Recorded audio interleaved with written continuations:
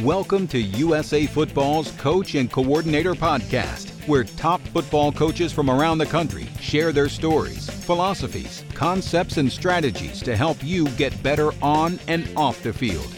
Now, here's your host, Keith Grabowski. Hey, coaches, before we get going today, I just wanted to thank you for all you've been doing to support this podcast, and we have an incredible lineup coming up here. We have just about every major college conference represented. We have a ton of FBS coaches, Division II coaches, Division III coaches, some great high school football coaches coming on the podcast to share with you and help you grow professionally during this time. I really appreciate all of you asking your questions on Twitter. Please follow me at Coach K. Grabowski for our daily updates on our guests and your opportunity to ask questions. We will read them on the show and attribute those to you. So please contribute to the show as much as you can. I also want to talk to you a little bit about our football development model, which is something we've rolled out here at USA Football. And this is really for you to be able to help your youth football programs develop. It's about a long-term athlete development plan. It's something that comes off of the American Development Model, which is something that the USOC has put together. The idea is that we're able to teach skills in a progression starting at the youngest ages. We're also looking at the different game types we have, whether that's flag, which is non-contact, limited contact games like padded flag or tackle bar, and full contact, and the right progressions for contact teaching there as well. Be sure to check out all we do at footballdevelopment.com and check out what we're doing with the FDM, the football development model, at usafootball.com/FDM. usafootball.com. On today's podcast, we talk to the offensive coordinator, tight ends, fullbacks coach from national champion North Dakota State University, Tyler Roll. Tyler was an All-American running back and four-year letterman at North Dakota State from 2004 to 2008. He returned to his alma mater as a tight ends and fullbacks coach in 2014 and was elevated to offensive coordinator in 2019. And we're really excited to be talking to him here today. We have a ton of questions from our listeners. So, Coach, welcome to our show. Thank you. Really appreciative to have me on, and just this weird time that we're in, and for you to be able to take time to, really invest in us coaches and turn this negative into a positive is really, gratifying to all of us. Oh, absolutely. And I can tell you, Coach, by the response I've been putting, anytime I get a new guest lined up, I put a little tweet out and say what questions you have for him. And so far, you have been the guy who's gotten the most questions. So we have a lot here for that. But before we get into it, I do want to share your journey through coaching. I think all of us have a unique path to get to where we are right now. And as I mentioned, yours is a lot of it's gone through North Dakota State. But let's go back to the beginning for you. At some point, you decided the coaching profession is for me. What inspired you to become a coach? Yeah, you know what? I mean, growing up right here in Fargo and playing at NDSU, had a lot of great mentors. We were a part of Coach Bull's first recruiting class here at NDSU. Our class was really the one who laid the foundation as far as just bridging the gap from Division II to Division I. With that transition period, we just didn't have the opportunity to play in the playoffs. Had some FBS wins in there, and our last 2 years we went 10-1. My sophomore and junior year we went 10-1 and 10-1, including a win against a Big Ten opponent.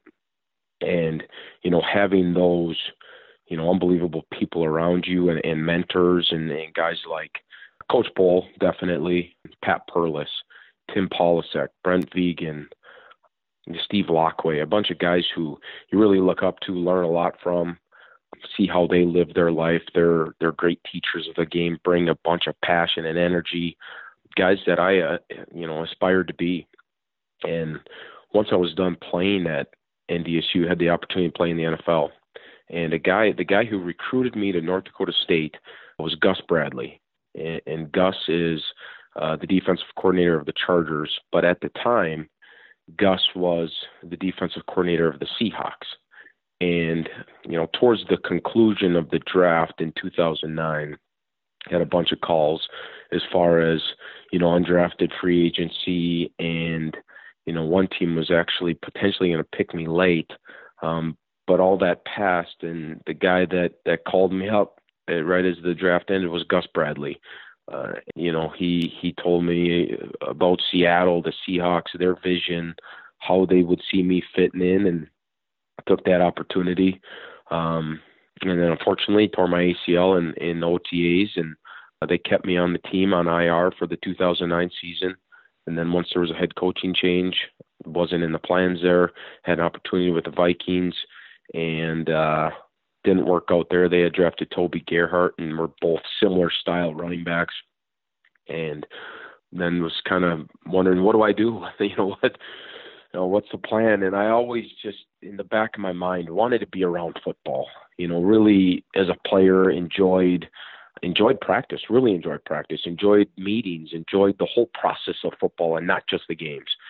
So, Terry Horan, who's at Concordia College in Moorhead, right across the river here from Fargo, called me up, and, this was early July, and was wondering what I was going to do, and had an opportunity for me to go over there and coach the running backs. And actually they've got a junior varsity squad, Division III football, and said I could call the junior varsity plays. And I'd never called plays before, but it was an opportunity for me to get out of my comfort zone and, kind of be thrust into a leadership position, and took it and ran with it. And they are triple options, so to learn a new style of offense was really good for me.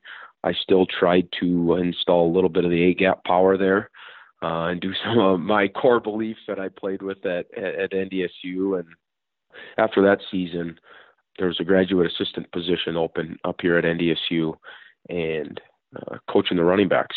So got in touch with Coach Bohl and that staff, and got hired on here for a graduate assistant position. And at the time, I really wanted to, finish up my degree, teaching degree. I had physical education, non-teaching. And so during my time as a GA, I student taught and was a running backs coach. And that was really hard. There was almost too much on my plate, and I did it to myself.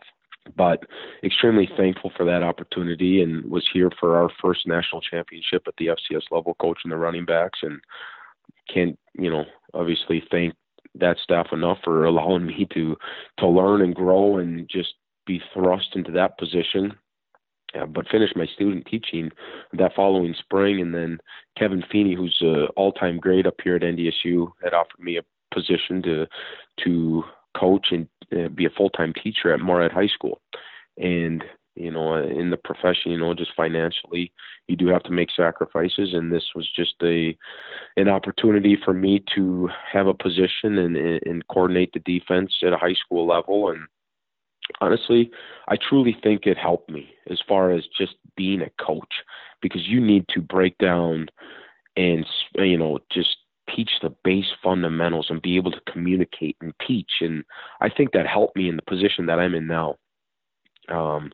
So extremely thankful to Coach Feeney for those couple of years. And once Coach Kleiman got the head job here in 2014, called me up, was in touch with him, and Tim Polasek, who was my position coach at NDSU, who's now the offensive line coach at Iowa.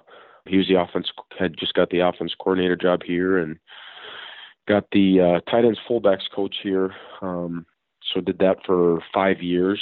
Was thankful to be a part of, quite a few national championships there, and saying that with no ego at all. But during my time, it just more was put on my plate as far as special teams, the NFL liaison, et cetera, et cetera. And then when Coach Kleiman and some of the guys went to Kansas State, Coach Entz got the head coaching job and asked if I'd be the offensive coordinator. And here I am, and extremely thankful for this role that I'm in, and have surrounded myself with unbelievable people, and looking forward to continuing to try to do things better than ever before here at NDSU. And, unfortunately with spring ball going, not being able to have practice, but, looking forward to build on what we did in 2019. It's interesting. You tried to slide in the AGAP power for that triple option team, and it definitely comes through that you take a lot of pride in playing that position. As I mentioned to you before we got going, like just a position that for a long time kind of went out of style. I remember people talking about NFL standing for no fullbacks left, right? You weren't even seeing those guys in the NFL, and now they've made a comeback almost at every level. So it's great to see that passion for it. And I know we have a lot of questions in regard to that. And to get things started here, I got a question from Coach Mark Manning from St. Louis, Missouri, and he wants to know about culture cues. What are the day-to-day coaching points and difference makers that allow North Dakota State to dominate year in and year out? Yeah. I think the biggest thing is, we, through the recruiting process and just you get to know kids, and, the biggest thing we're not going to do in recruiting is just make sure we're looking at kids with 5 stars, 4 stars, et cetera. They got to fit our culture. They got to fit what we do up here, and just making sure we're getting the right kids in the program. Kids that want to work hard, kids that, once they do get on campus, I mean, they're able to put their ego aside and do what's for the best of the program. Offensively, the kids that we get, we want, tough, smart, physical kids, because our goal, number one, is to be the most physical group in the nation. I think the way we practice, the way we work, our work ethic, we double rep. So during fall camp and spring ball, we double rep our team sessions, meaning we split our team in half. We split our coaching staff in half. We've got the same script of plays on each end of the field, and we're running those plays. So guys are, you're not telling a kid, hey, make sure you're back here and just watching. Make sure you're watching him take these, however many reps. Guys are in there doing it, so you're able to build a ton of depth. And the mindset of we're going to work, and we're going to work against, in my opinion, the best defense in FCS football. So it's the thought of, hey, iron sharpens iron, and we're going to make each other better. Offense is making the defense better. Defense is making the offense better. And then lastly, I truly think our strength coach, Jim Kramer, who's been here, since I was a player, a guy who's, he's unbelievable. He's going to kick you in the butt when you need to get going. He's going to put his arm around you when you're doing a great job. He's all in as far as what we want out of our football team, as far as physicality, tough, hard workers. And he's been a big reason our culture has been, consistent. His message has been consistent with it through our coaches. Coach Entz has stepped in and done an unbelievable job of, NDSU football has stayed NDSU football. But I think those factors are, the reason we've been able to maintain some consistency and been able to win some ball games year in and year out. Coach, getting a little bit then into your philosophy, Coach Adam Wilson from Georgia just wanted to know what's your overall offensive philosophy? Yeah, number one, even this offseason, we made some sweatshirts for a few select offensive players and guys that, really did what we asked them to do. And then there was one word on the front of the sweatshirt. It was physical. Number one offensively on all of our position coaches, tips and reminders is going to be, we will be the most physical position group and then physical unit in the nation. That's our goal. And we're going to do it through, like I said, just continuing to tell these kids through the recruiting process, through everything they do about NDSU football, we're going to be physical. We're going to run the ball. We're going to physically dominate the opponent. That is our goal. All 11 from the receivers, and at times they get called perimeter Rams. But Coach Pauly this year done an unbelievable job with that group. Most talented group I think we've had in my time here at NDSU. They're going to be physical. The quarterback's going to be physical. Tight ends, fullbacks, running back, and then obviously the Rams up front, the O-line, need to be the most physical guys on the field. Then it's all about the ball. You can't turn the football over. Time of possession. The more fresh our defense can be, the better we will have. The percentage of us winning goes up. So take care of the football and be really efficient in the passing game. And I want to say the last 2 or 3 years we've led the FCS in passing efficiency and just taking what the defense gives us. I think those 3 things are critical to our success. And the goal we look for is a number that we use for a standard here at NDSU that we traced back to early 2000s is the number 50. If our rushes plus completions are at 50 or above, our winning percentage is extremely high. I'm talking 98, 99%. So if we're able to run the football and complete a few passes, stay on the field, we talk about a softening process of the defense. I mean, just being able to, pound the rock and get, 4, 5, 6, 2, those runs will turn into 10, 12, 20. So those are things that we look for our keys to victory to win a ball game, and then having, a balanced attack and, our tempo isn't one where we're going to go extremely fast. We can get in and out of no huddle. We can get to different tempos, but we're going to huddle. We're going to use our time of possession to our advantage to keep our defense fresh. With that number 50 in the rushes, are there any numbers you're looking for in that 50, or is it just the rushes count towards that number? Just a rush. I mean, truly just a rush and a completion. Those are the tallies, and that's going to be 50 or above for us to win the ball game. And there's a few instances where it's just kind of ironic where you get to 47 or 48 and you still win, but that doesn't happen very often. By stance, you're just not running a lot of plays, and you're able to have, short series that turn into potentially explosive plays and touchdowns. But for us to be successful, that number's got to be at 50 or above. Our next question comes from Coach Kelly in Morgantown, West Virginia. And his question was, how do you effectively use so many formations so efficiently while only running a handful of concepts? Yeah, that's a goal of ours as far as, being able to be extremely multiple, extremely diverse in the amount of formations we use, personnels we use, shift, trade, motion, all of those things. We can be extremely multiple. But to us, inside of NDSU football, we're simple. Terminology that we use, our defense use, multiple simplicity, being able to do our base things, our base drop back, quick game, play action, screens, run game, whether it be gap scheme, zone scheme. We need to be able to do all of that out of, X amount of formations per week, add the shift trade motion to it. So to muddy up some, pictures to the defense, but it's extremely simple to us, and our guys just truly teaching the base fundamentals of the run game, the base fundamentals of the pass game, so they can cut it loose and play extremely fast. Coach Dale Harrison from Washington had a couple more questions on the structure, the formations, the movement part of it. And first one was, how do you marry your spread formations with, a smash mouth pro style offense that you're able to still stay true to that philosophy? Because you talked about, right up front, we're going to be physical, we're going to be tough, still have that mentality while being able to spread it out a little bit.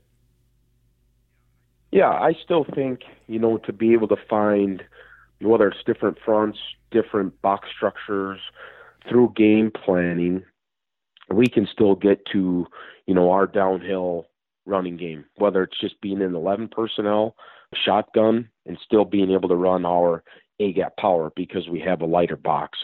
So our guys understand that, if power's called, we're running power. We can run power out of, a pistol delta 3-back set. We can run power out of, we could get out of 11 personnel, out of, 22 personnel. We can still be in gun. We can be in 21 personnel, but have 2 running backs on the field and still run power. All of our guys need to know the rules and principles of what are asked for each scheme, where the scheme wants to hit, what their job entails, and how to effectively perform it at an extremely high level. And it's, as a coaching staff, we need to make sure we're just continuing to put our guys in a position to be successful to help us win. Big deal was made about the 49ers this year and the amount of shifts and motions they use. And I know a lot of coaches who went to, that fast tempo. We're going to get in 2x2 or 3x1. They're looking to add more of those hybrids. They're also looking to utilize more shifts and motions. And Coach Harrison also wanted to know, how do you go about calling your motions and shifts? I think I've had a lot of coaches with that. I remember Matt Drinkle and I going through some different ways to do that when we were at our national conference in Louisville just last month. So I think there's always something to be learned here to be able to keep it concise and succinct and not overburden players with terminology to get in the shift. But how do you guys do that? Yeah, for sure. And I'm a huge fan, with this time being able to watch some NFL film that you don't really get to in the fall. The 49ers are a huge fan of what they do, the Ravens. But, for us, we have terminology and words, with us being a huddle team, we can just communicate all that off the wristband. Just jump is jump and trade is trade. We've got a couple things that, we've got terms that can get us, in a spread formation and then reduce us to a condensed formation or I formation, because we could be spread out in 13 personnel and then come into a 3 tight end nub side formation with a receiver split out. We could start in a condensed I formation or old school Maryland I formation and explode out to a spread formation. We've got some terms that include a jump or a trade and a motion. There are just some other small tags that may alert someone to get to a final formation, put that player in a position to be successful to execute that scheme that is called.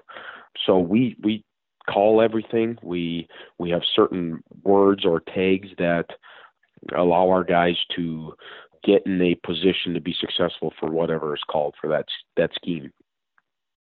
He also had a question about overload formations, using those, practicing those, probably even, how do you decide, this is the overload we want to use this week, et cetera? What things, I guess, are you looking for that you might find an advantage? If you're getting to, overload unbalanced formations, what are you seeing in game planning?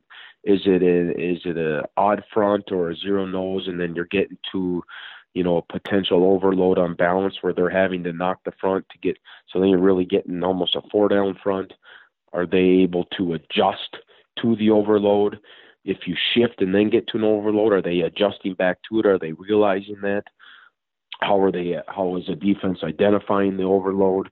Where are you able to gain numbers, or where are you short? Where are they short?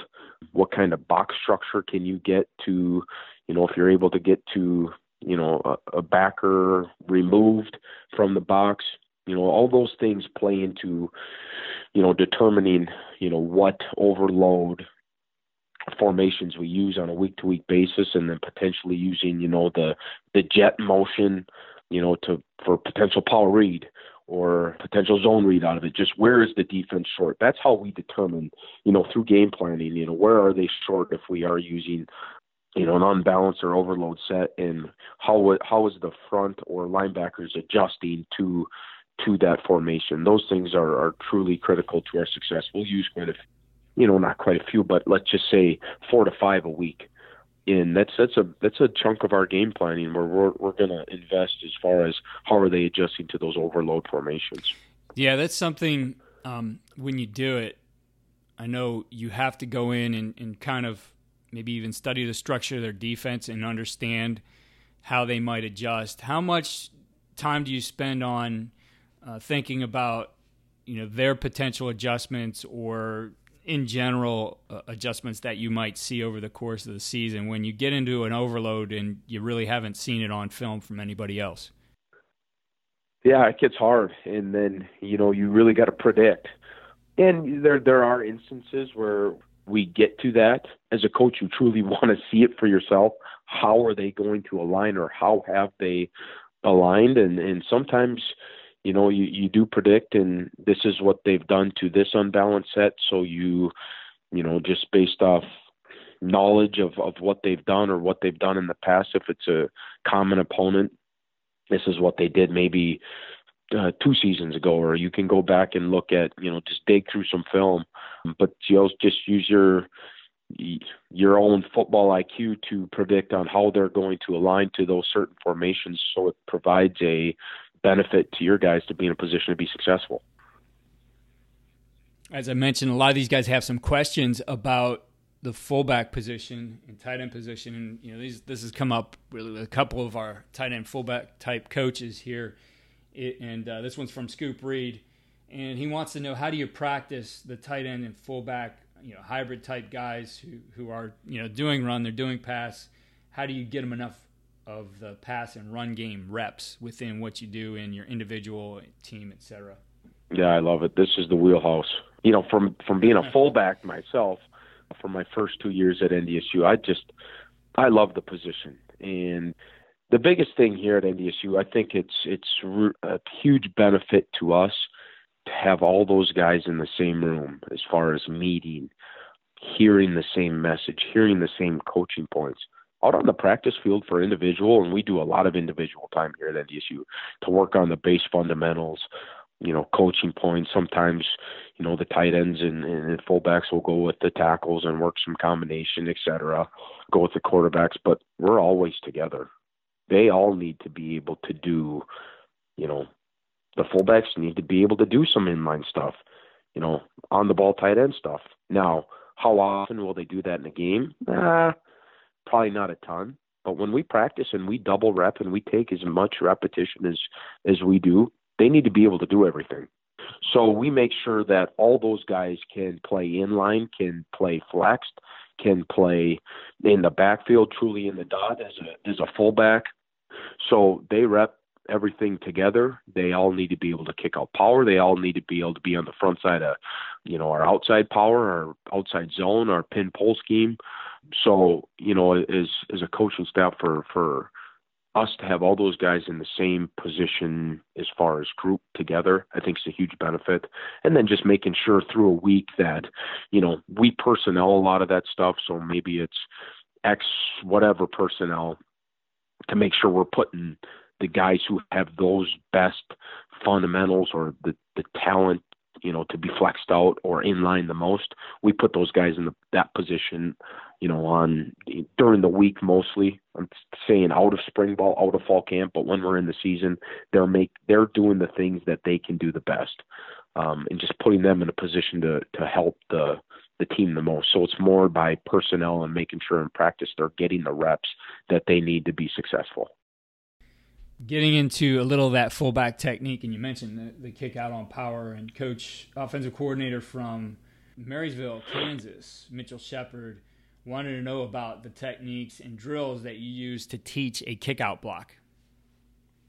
Yep, I love it. Okay, so our true A-gap power, the fullback, he's got the biggest job. I truly believe that. The O-line, making sure they're absolutely removing the A-gap is huge and crucial. But if you do not land a kick out and have the ability to kick out the C-gap, you can't run the play. So from a fullback standpoint, he's going to gain ground right on the midline of the guard. He's going to step downhill about 6 inches. Okay, he's going to bring his second step with him, all the while trying to keep his shoulder square, not rising up, exceeding his pad level. His hips need to exceed the defender's hips. Okay, so he is absolutely sprinting for the midline of the play side guard. Okay, the play side guard and tackle are trying to absolutely remove whatever's in the B gap, A gap. Okay, so he's going to trust and scrape paint off the play side tackle to kick out whatever's off of his hip. Okay, so he's sprinting, he's gaining ground with his first step, bringing his second step with him, and then at the point of contact, okay, he's going to be same foot, same shoulder. His near foot, his play side foot needs to go down really the midline or the crotch of the defensive end. Okay, his shoulder pad needs to be under the chin of the defensive end. He needs to stay square, because if he gets turned, if his hip or if he gets turned at all, he's not strong. You need to be square. Square is strong to us. Exceed pad level of the defensive end, stay square, same foot, same shoulder on contact, and run your feet and sprint lift the defensive end out of there. Better to obviously show off a film, but those would be the base teaching points that I would give the fullback. You can't get spilled. Nothing matters outside of the kickout. If he lands the kickout, nothing matters. So he's got the biggest job. He needs to stay, tight. Trust that the play side guard and tackler, they're going to get movement out of their gap. He's going to scrape paint, be paper thin. But once he gets to, attacking the B to win the C and exceeding pad level and running his feet on contact, we got to remove and eject that defensive end. Now, does that path that he's taking, does that, eliminate some of, what the wrong armor is trying to do, or are there certain things you're looking for against those wrong arm techniques? Yeah, no, that's where it gets really difficult on us. When you get hard spill, wrong arm DNs who are almost, sometimes we'll see defensive ends that are almost losing ground on their side of the line of scrimmage to wrong arm or fullbacks. So the biggest thing, and for us to stay square, working on that J path to win our gap, if we're getting wrong, to stay square and then absolutely ISO the defensive end. You want to put your face in, you still exceed pad level, still staying in good athletic, with good demeanor, and sprint through that defensive end and just eject him north. Keeping coverage. If we get turned at all and there gets color in that gap, then we lose. So we need to stay square, and then it almost turns into an ISO and just continue to drive and remove that defensive end or whoever's in C gap. Yeah, that's a good coaching point. I like that there. I'm building off of the fullback position. Adam Wilson had a question about everyday drills for tight ends and fullbacks. What kind of stuff are you doing every day with those guys? Yeah, biggest thing is just, what's the footwork necessary that we need to execute, whether it's on our pin pull, whether it's on, our backside cutoff of, inside zone, front side, outside zone, just our base individual blocks that we need to continue to rep to be successful. All work, route combat. We use the tight ends quite a bit in, our quick game, and definitely have been a huge target for us in the red zone with, I think 16 to 18 touchdowns down in the red zone this year. So continuing to work on route combat, top of the route, some of our small adjustments with man coverage, zone coverage, and just continuing to work the top of the route so they can transition. I still think, some of the everyday stuff, as you go through a season, and again, not saying this with an ego, but we've been able to play until the beginning of January. We need to, and I want to, train our guys just, staying athletic. So we'll get, we'll do different things through the agility bags and in those big hand pads, and just make sure they're, working different things with the route combat stuff. And shoot, it may look like almost football camp out there, just making sure we're working on staying athletic and being able to bend and move and change direction. And it, like even just wave drill, stuff they do with our strength and conditioning coach, I'm doing in some of our individual drill early, to create some sweat, to make sure they're loose and ready to go, and, not tight for our practice, but making sure that they're able to stay athletic through the duration of a long season. What's been unique in this comeback of the fullback position is, as they come back into use, for a lot of teams, that fullback was like the extra guard. Now these guys are very dynamic. You see, the Niners fullback and what he's able to do, and just some of these other guys like really stress a defense. So Coach Jordan Ersick, who's at Syracuse High School in Kansas, wanted to know what unique ways you have to utilize fullbacks in the pass game. Some of our just downhill power, we got the power pass off of it. He's selling like he's kicking out the power, bypassing or bluffing the defensive end, getting out to the flat. That's something that's probably been, it was let's just say 2014 to 17, just the personnel we had wasn't, we weren't able to stretch, the defense laterally and get someone out to the flat as quick. This year we've got a kid who, rushed for, 80 touchdowns in high school, who's a really good player, was only a freshman last year, probably caught 20 balls in the flat. That's probably the biggest way, the best way. And some of our just stick concept, under center, quick game, getting them out to the flat, doing some downhill power action and sending the fullback right up the middle of the field. You get those, able to pull the safeties out of there in some sort of cover four, and then you got that linebacker in a conflict, and that, whether it's a sell in a, an isolation to bypass and slip to send the fullback right up the middle of the field has been okay for us. But the biggest way is just for us to get the fullback out to the flat off of some play action. I got some questions. You've mentioned power here a few times now, so we do have some questions about power, of course. You guys have become known for that. We got some great articles we put together on our website about the power run game and stuff we've seen you guys do. But Coach Eric Becker wants to know about running power out of two tight end sets. What are some of the keys you're looking for as far as what side to run that to in the look, coaching points, etc.?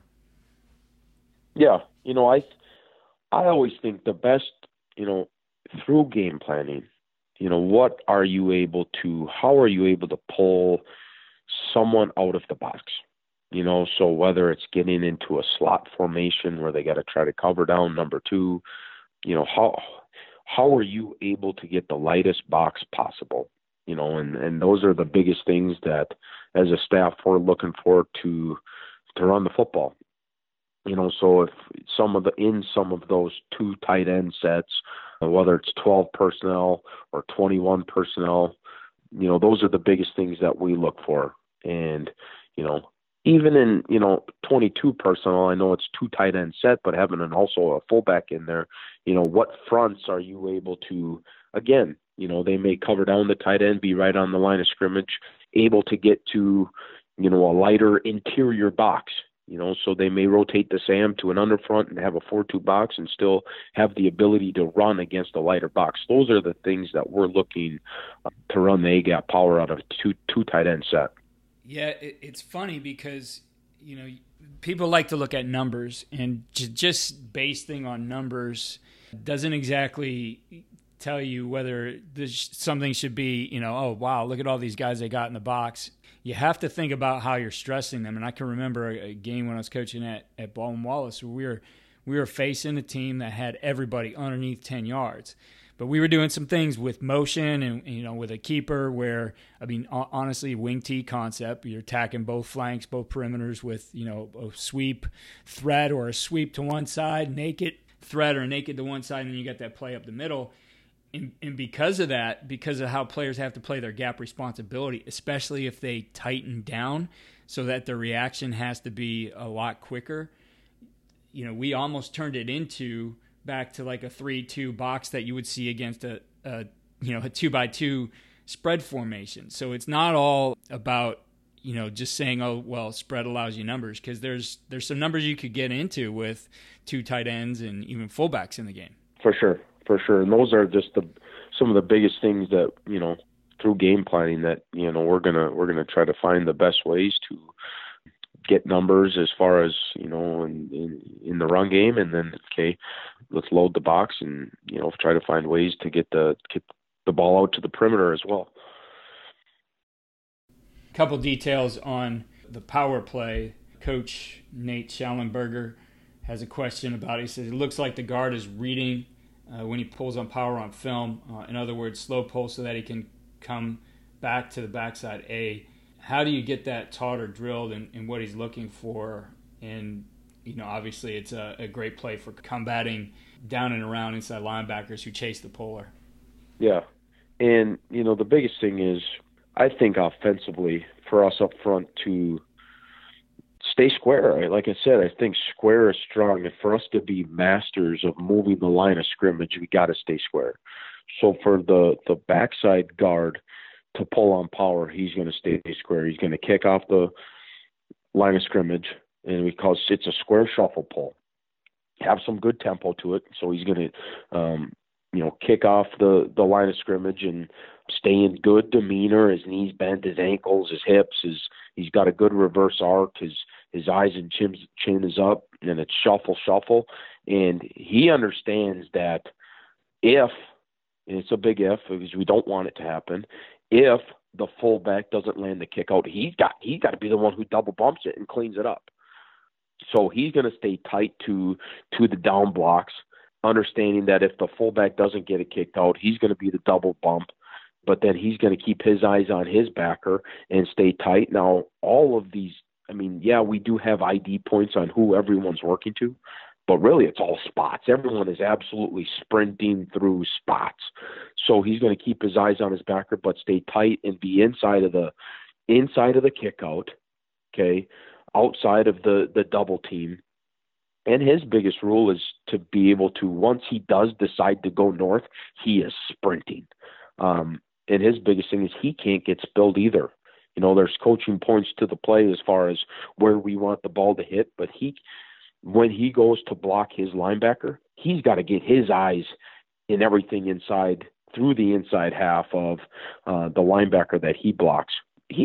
So is he really reading anything? No, he's on his track, and he is absolutely doing everything he can to, if there is color at the line of scrimmage, he's got to be the one who cleans it up and double bumps through his assignment to his linebacker. And then he just absolutely sprinting. When he decides to go north, he is sprinting through his assignment.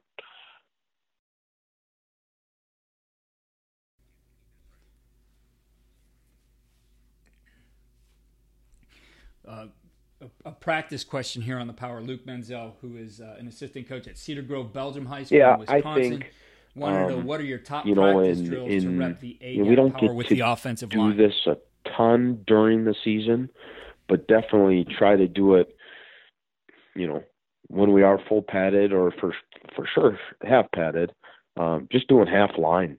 And we'll do that almost every other practice and make sure we're hitting our base schemes, whether it's our power or something off of the power or any of our zone schemes or pin pull, and just doing our base schemes off half line. And I think it needs to be almost in a team setting to rep the power and make sure everyone gets the right pictures. I think just to work the lateral combination with the O-line is really good. To work the individual stuff with the fullback is good. But to do it in a half line setting is the best for us.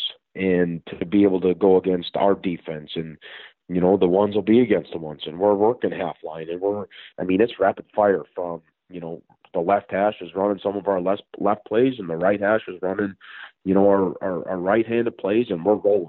And I think to do it in a half line setting is the best, and allow the defense to do some movement.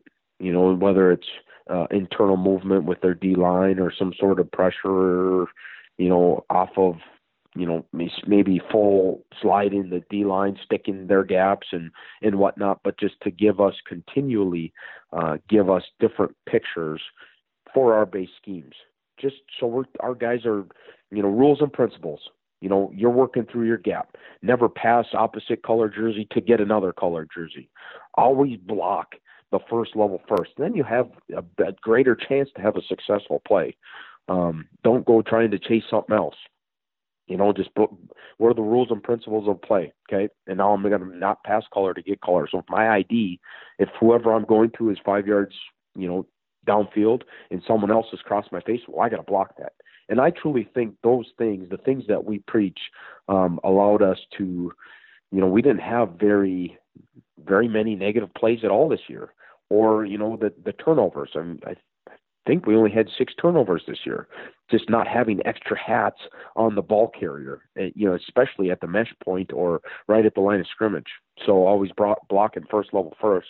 But those are things that have helped us in the run game as far as just working half line and rapid fire and then coaching it off the film as well.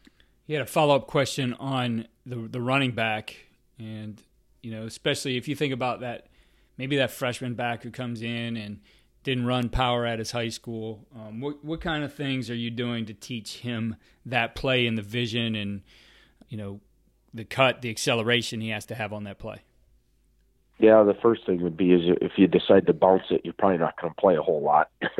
But, obviously just coming from the stance and alignment, 7.5, especially if the quarterback is under center and whichever direction that we're going, let's just say we're going to the right, he's going to get off the midline with a 6-inch aggressive step off the midline.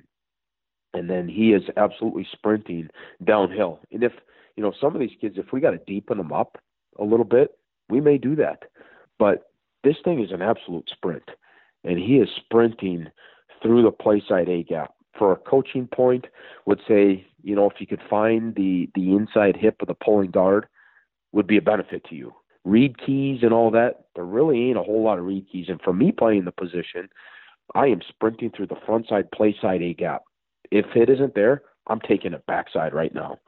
Those are truly the teaching points.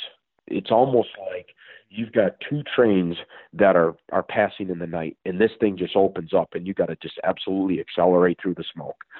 And it's a downhill play. It's running your knees through traffic, through contact. But the biggest thing for him to be successful, he's got to get off the midline with his first step.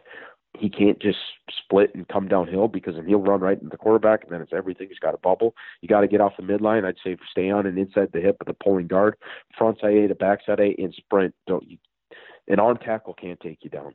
You got to be able to win a 1-on-1, 2 once you get to the backside safety. Go score a touchdown. Have fun with it. Coach Adam Wilson had a good question here about game planning, and his question is, when game planning, what's the first 3 things that stick out to you about a defense? Yeah, I think the biggest thing is, where are their strengths? Where are their dudes?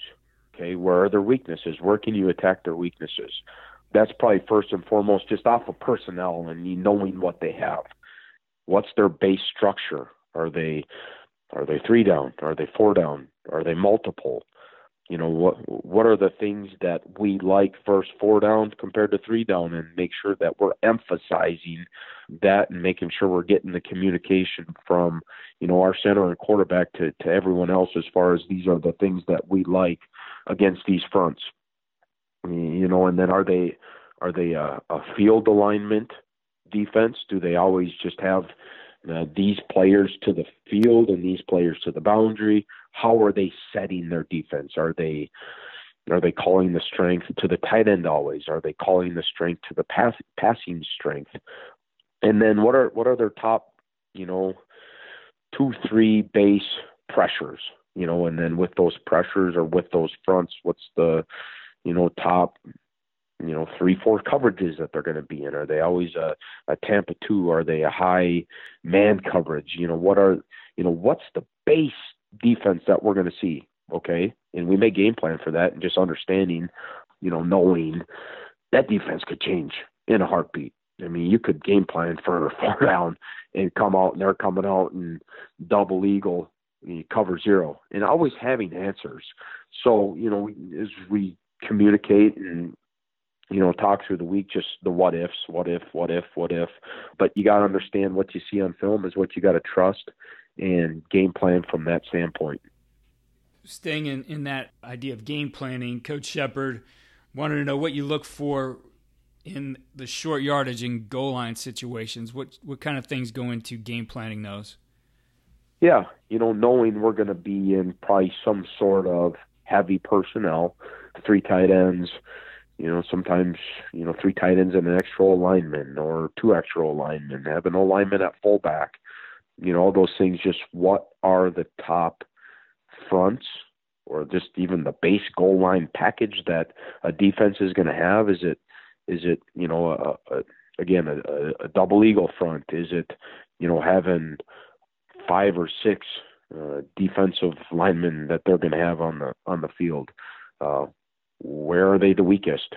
Even personnel wise, where can you get 1 yard of movement and be masters at moving the line of scrimmage at that weak opponent to get your yard or your 2 yards to score a touchdown?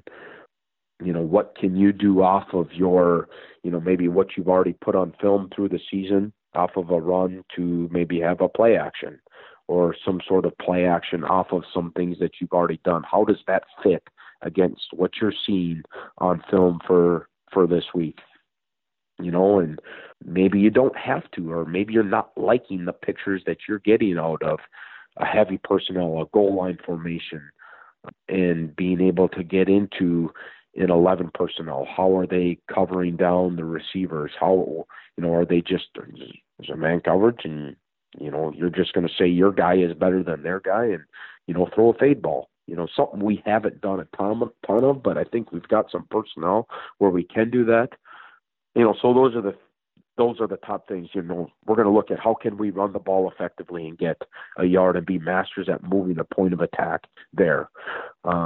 And then, what have we put on film where we can potentially do something off of it that still fits? And then, where can we get our guys in a position to be successful, maybe to create separation in a route concept? We've got a couple more questions here for you as we wrap this up on the passing game. And Coach Menzel wanted to know, what is your base drop back passing game?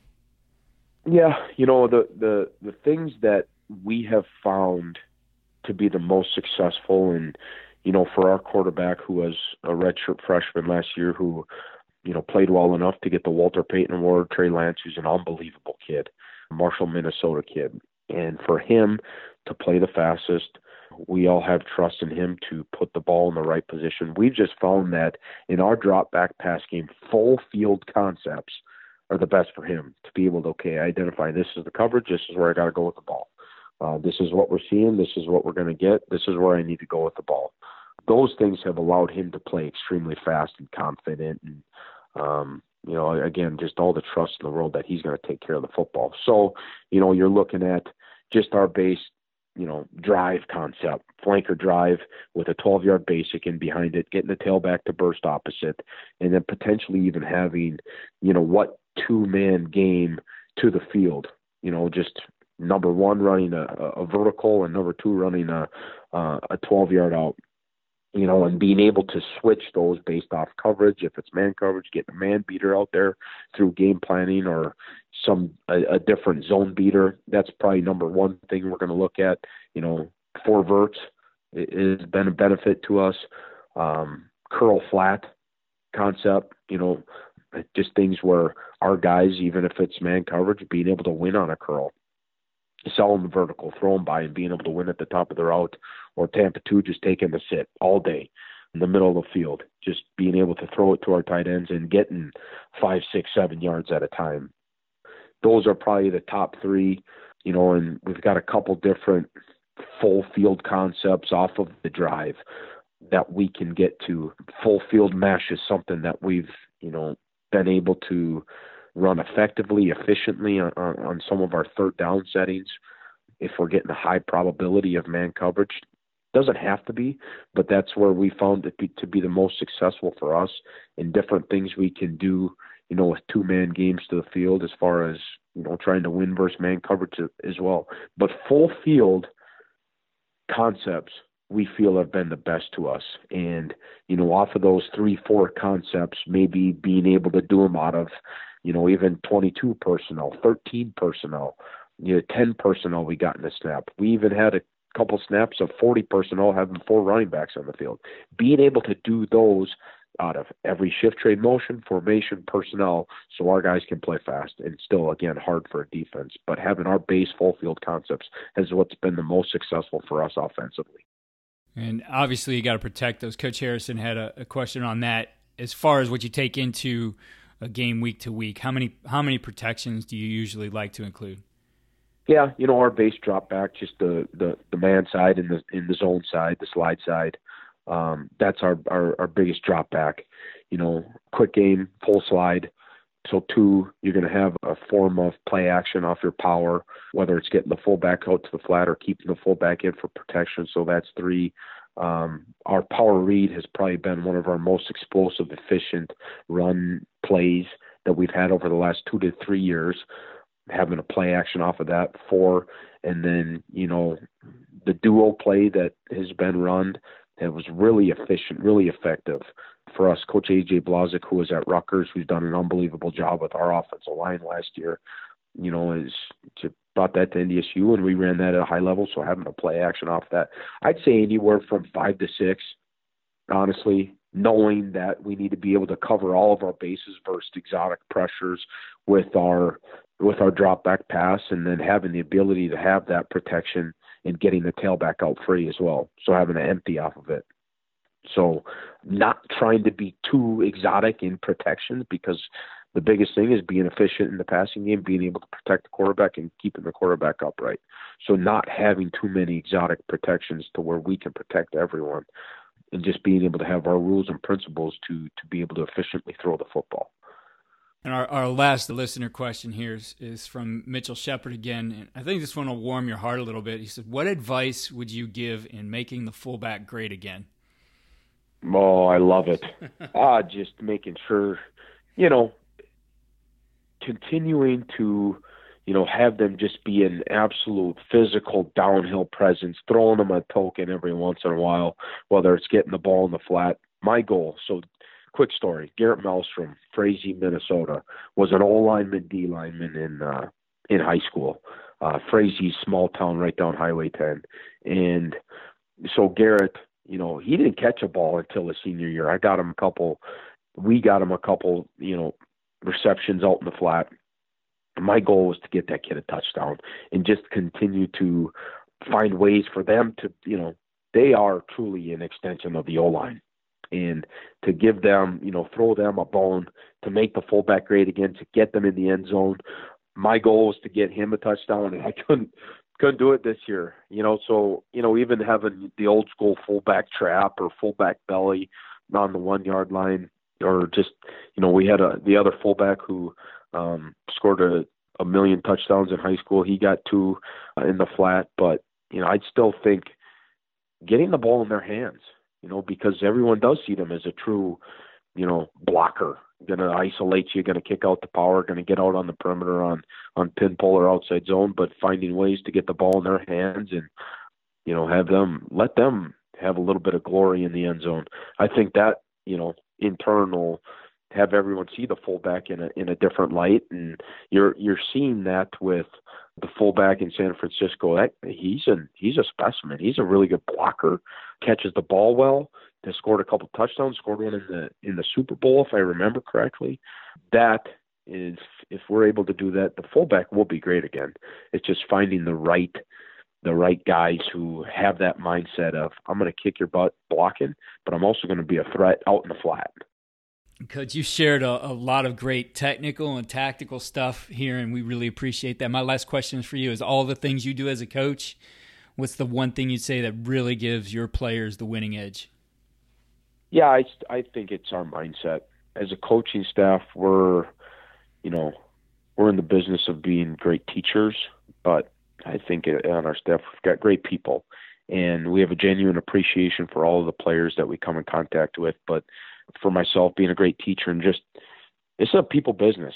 And if you can't truly connect, I'm talking about, I just use the thought process of, the cell phone bars. If you've got one bar with a player, you're not going to be able to connect and put them in a position to be successful, because they're not going to go the extra length for you.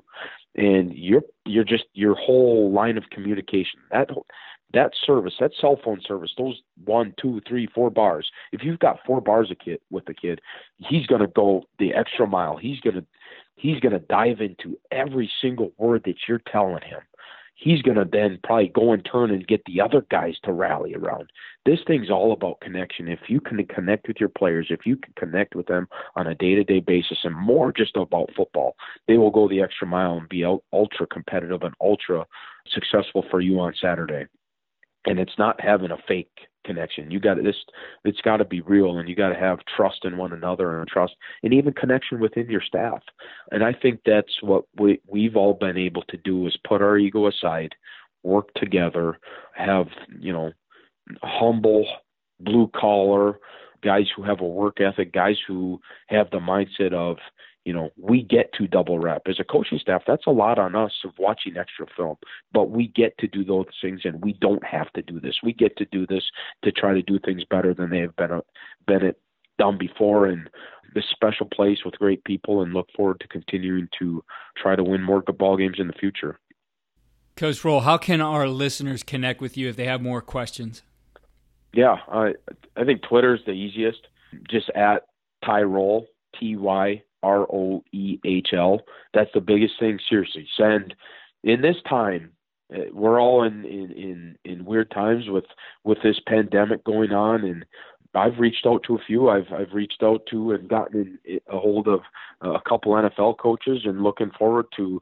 I mean, if this thing goes on for a week or so, just how can we, as a coaching, whatever you want to call it, how can we help each other? How can we invest into each other and help each other grow, answer each other's questions, so we can all become the best coaches, the best people that we can be, and turn this negative into a positive. So Twitter's the biggest thing as far as just sending direct message, follow.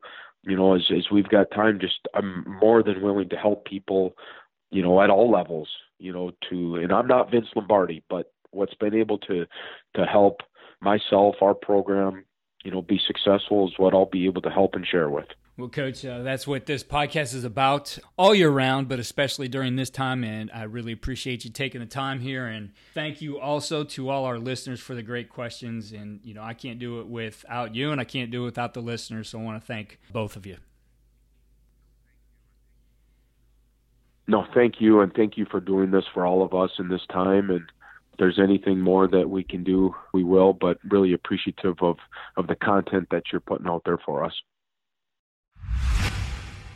Coaches, again, I want to remind you of what we're doing with the football development model. Please push this down to your youth coaches. I think this is a great way for you to get some organization and structure beyond what you've already done. Check it out, all of our program development for youth football at fdm.usafootball.com. Again, check out our systems for blocking, tackling, and defeating blocks at footballdevelopment.com. If you register with your email, you get your choice of 3 free videos. There's some great things in there. I think things that as you get going again, you can get into the summer and maybe make up on some things that you might have lost if you had a spring ball, if you had time here in the spring to work on football. Some great drills for all those phases of contact. If you're enjoying the podcast, please head over to iTunes or your platform and give us a 5-star rate. If you have a minute, write a review. We really appreciate it, and we will read your review on our highlight show that we do at the end of the week.